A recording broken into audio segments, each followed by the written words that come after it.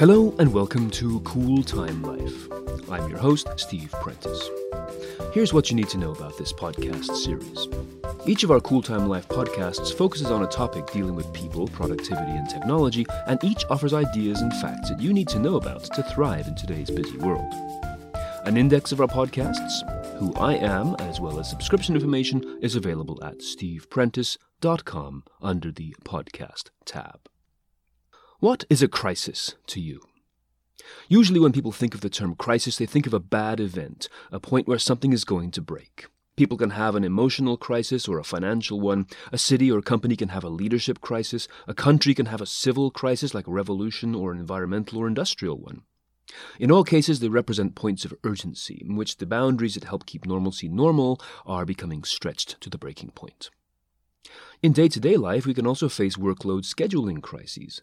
These may not sound as significant or as tragic, and of course they usually are not, but they still represent a breaking point and an urgent need of repair. In its simplest form, a scheduling crisis takes its meaning from the world of project management. We are looking at a new, unexpected task that comes out of nowhere, that must be taken care of right now, and as such imposes itself on your already crowded calendar, forcing you to put other tasks aside until you take care of it. This type of crisis might appear as one of the following: a meeting that suddenly gets called, or a new request from your boss or from a customer, or someone calls in sick and cannot do their part of a project that needs to be done today. None of these things sound terribly bad. This is not an issue of workplace violence or a cyber attack, but they are related in some small way. That's because when an unexpected thing hits your calendar, a few things happen. First, yes, you have to react, and reaction triggers a mild fight or flight response. It tends to move people towards doing things without clearly thinking them through, just to get them out of the way. Second, the new urgent task forces other work to be pushed to the side, yet that work still has to get done, which causes a ripple effect across the rest of your calendar and generally spills out into personal time. Third, it sets a precedent of normality, an ergonomic inflation that forces you to accept that this is how things are. Just more and more stuff to deal with without pushback or delineations in place. This only leads to an inadvertent complacency and a willingness to continue to do the same, to accept workload crises without question and just deal with them. But that's not ideal. It's the reason why we accept so many emails and so many tasks in the day. We accept the unexpected because, as humans, we are hardwired to react, and proactive planning doesn't come naturally to us. But every time one of these unplanned events comes at you, it upsets everything. Not just your work, but your diet, even your sleep cycle. It's a disruption that comes at a great cost. So let's take stock. One of the things project managers do a lot of is quantify. They count. They count everything. Every task that goes into a project, how much time and how many resources they will need and for how long, it's part of project planning. So, let's quantify the calendar-related crises that have happened to you. First, how often does a crisis happen to you? How often does an unplanned activity force its way into your nice, organized day? Is it once per day? Once every couple of days? Once per week? And how long, on average, does it take for you to handle this crisis? Remember, a crisis could be anything from a network crash to an email requiring you to drop everything and do something. So, how often would you say a crisis happens to you on a daily or weekly basis?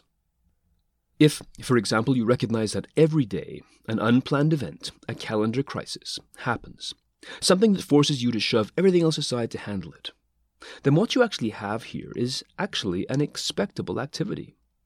If you can expect an unplanned activity to happen every day, then yes, you can expect it. And that gives you proactive conscious power. Instead of dreading it, hoping against hope that it won't happen, you can plan for it.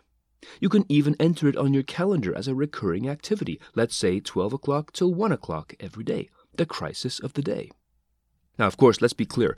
No one expects the crisis to happen exactly at 12 noon each day, but the point is you set the time aside for it now.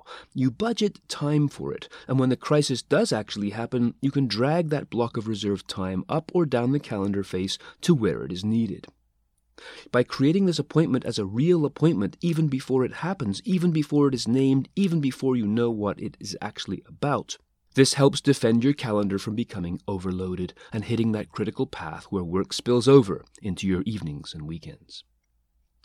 Think about how restaurants work. They can expect a lunchtime rush, but they don't know how many people are going to show up.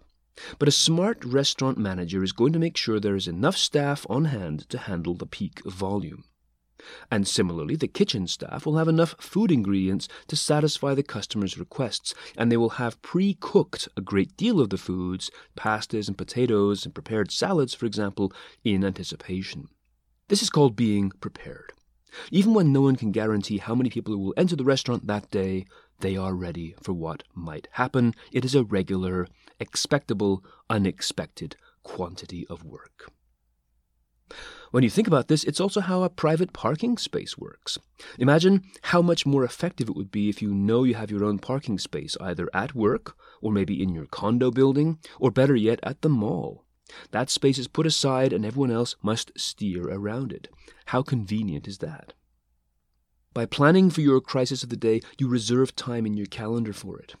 You create a parking space for it, a tangible block of time.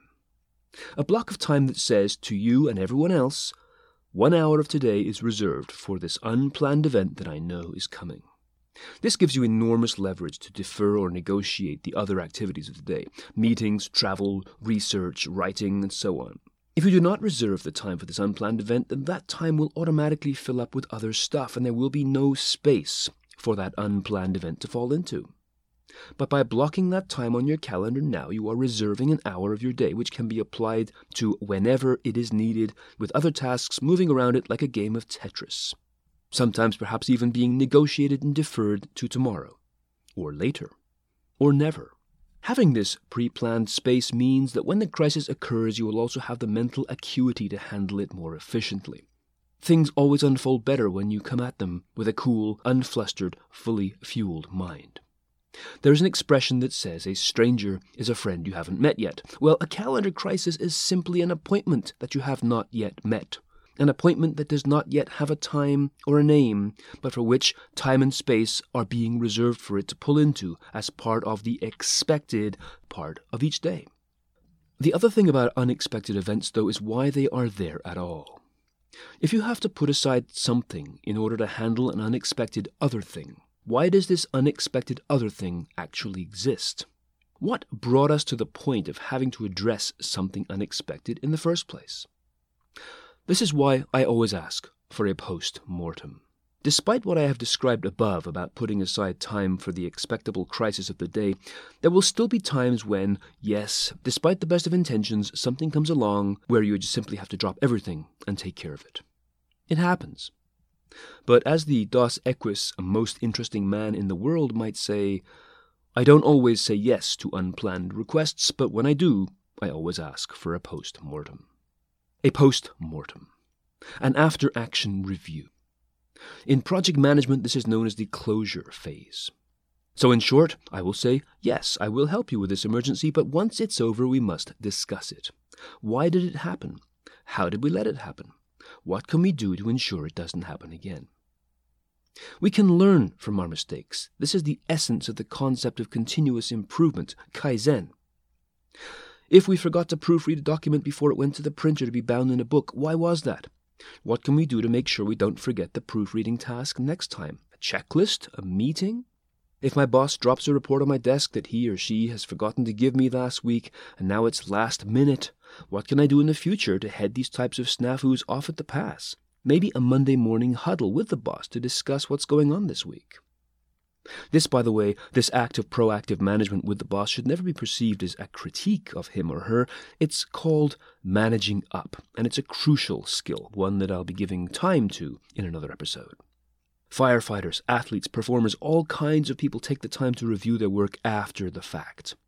It's the best way to ensure continuous improvement, Kaizen, and to stop these types of mistakes from happening again. So crises happen. It's a part of life. But unfortunately, we humans have been designed to be more willing to react than proact.